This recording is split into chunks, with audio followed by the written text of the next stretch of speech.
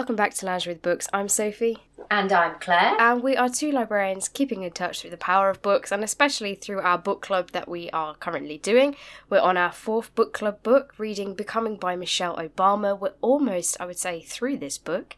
We're about 75 to 80% of the way through, according to Kindle. And yeah, how did it go? What were your thoughts on what we read? Well, it was obviously more to do with politics and his race to becoming the president and the campaigning and all the bump going up to it, really. It all sounds very hectic, wasn't it? And poor Barack, he lost his mum in the other sort of campaigning and then lost his grandma in this. She didn't see him become president, did she? Which was quite sad. It was, and it was a bit of a hectic time, Michelle really took on a lot of those duties campaigning for him and got him a lot of votes to the point where she became under attack from other political parties that were trying to put her down and frame her in a negative light to stop, Obama getting votes because people essentially liked her and liked what she was doing. Yeah, well, they were twisting her words. They took this speech that she'd been doing and just twisted the words and made her look really harsh and really cold and not caring, and it was awful, really. And that must be quite hard to take that when you're trying to put on that face of being happy, and it just must have been awful, really. Yeah.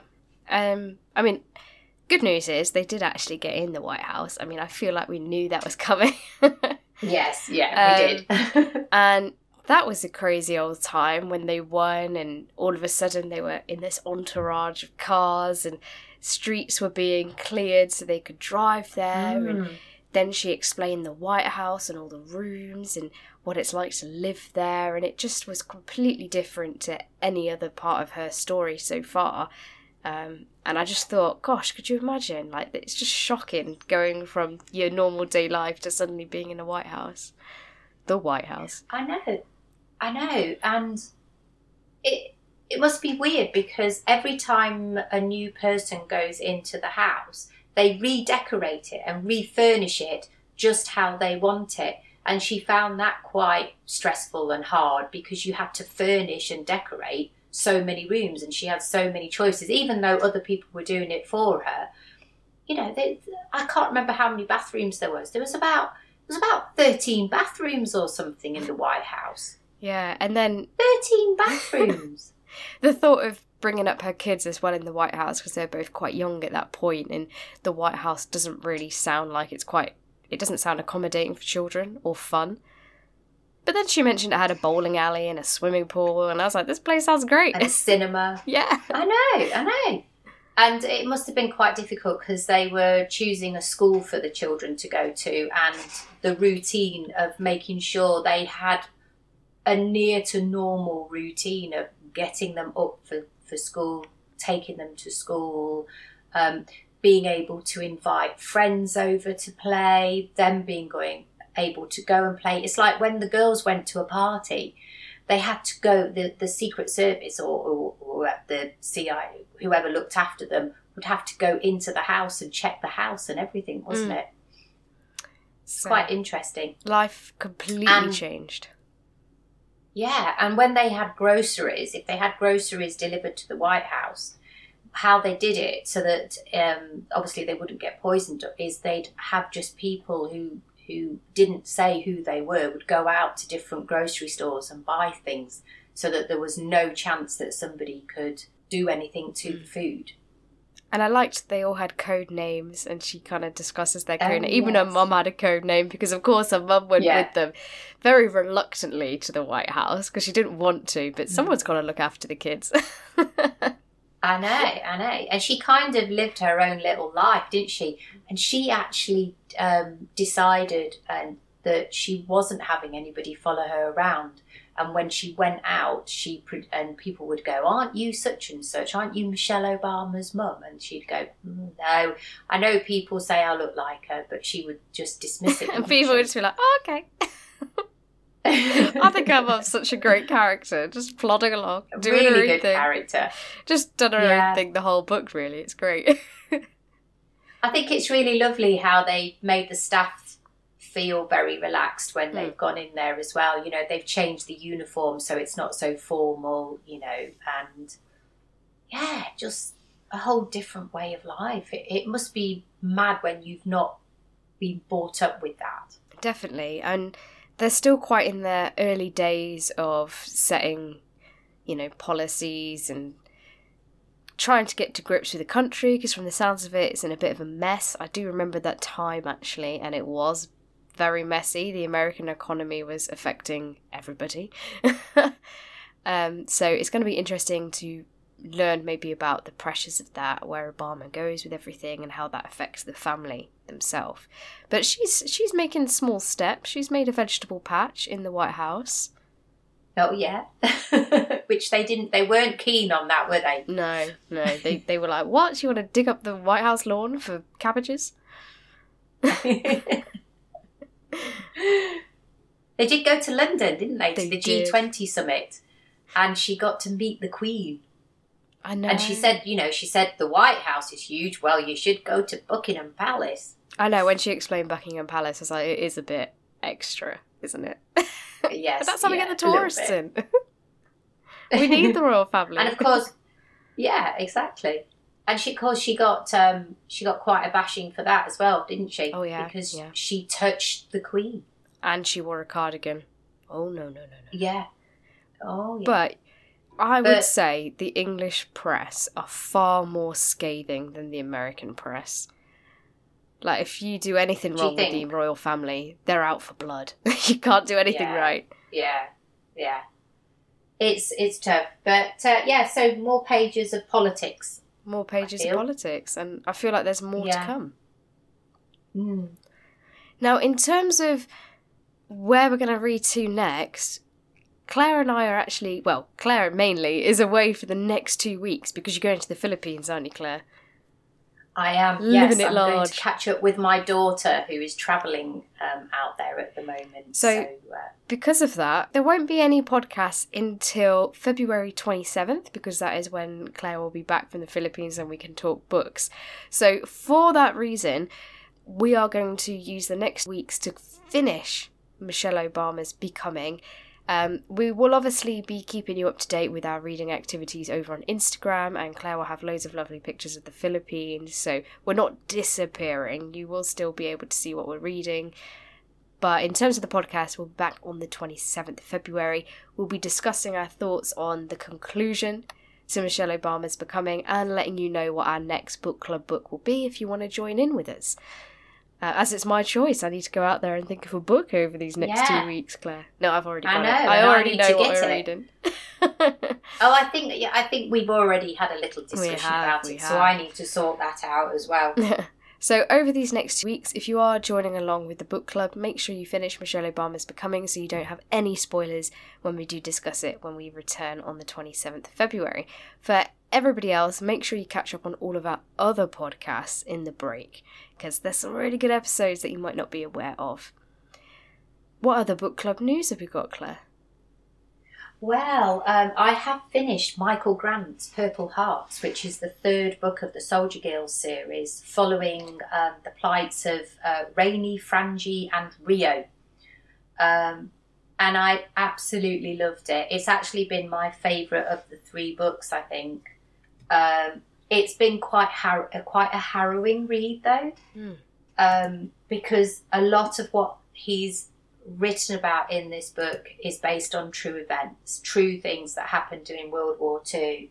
So obviously I've mentioned about it talks about the D-Day landings and the massacre at Orador Saglain, the fighting that went on in the Hurtgen forest. That was pretty horrific as well. And the horror basically of the concentration camps, and just that his description of when prisoners were found from these camps, and the fact that they were just walking skeletons basically. And it was really quite harrowing to read, and quite an emotional read. And, you know, these brave women. I don't actually think any women went and fought in World War II. So I think that's the fictional side of it. Although they played their part in World War II more in the factories and things like that. So actually these women who were on the front line fighting, I could be wrong. I don't know whether anybody wants to say, but I don't know whether they actually fought on the front line. I know there would have been the spies. We do know that women were spies and women were part of the medical, but Rio's character was on the front line and she was doing a lot of the fighting. And I don't know. I could be wrong. I mean, of my own knowledge, no, I don't think there was any women on the front lines in World War II. If they were pretending to be men. Yes. Because they were either medical staff, spies, or reporters. They weren't there to fight because women weren't allowed to fight. No. So, it was an excellent book. I'm giving it a renewal. Yay. So I do need to take it back to the library. Oh gosh, yeah. You do that before you head out. It is a library book. So, so really good. Really enjoyed it. Definitely the favourite of the 3 books. Oh, that's really good. So I'm currently still reading Ariadne by Jennifer Saint. It's been a bit of a mental week for me, so I only managed to get my Michelle Obama pages in on the train to London. That's when I get most of my reading done, when I do random trips to London. So I've read a bit more of that. We've met up with Theseus. He's off to go battle the Minotaur. Ariadne's given him the rope so he doesn't get lost, and I feel like it's all going crazy. But I'm still quite early days into the book, so I'm like, what is going to happen in the rest of this book? Because I feel like surely she can't stretch the whole Minotaur maze section over 300 pages. Like I feel like that would get boring. So I'm interested to see how the story's going to develop and why there's so much of it still left. So really enjoying that. I did actually, I sometimes listen to audiobooks when I'm in the car. One of the audiobooks I was listening to was The Atlas 6 by Livy Blake. And that has been on my to-read list for so long, literally like before Christmas. And I started listening to this audiobook. It's about 16 hours and I just couldn't do it, Claire. I think I was like an hour in and the voice, the narrators were just horrendous. I hated their voices. Dear. I hated the way they spoke about the story. All the characters seemed really annoying and I was like, I can't do it anymore. So I've given up. It's a book that I do not care for. So any Atlas 6 fans out there, if you can convince me to continue, I might get the physical book to actually read. But no, the audiobook is dead to me. I hated it. That's difficult. I never don't. The narrator has put you off reading it, carrying on with it. I mean, there were 3 different narrators, and none of them. They were all rubbish. All 3 of them. How is that possible? Oh no, that's sad. That's very, very sad. So instead of that, I thought, I'll pick up a different audiobook that's shorter.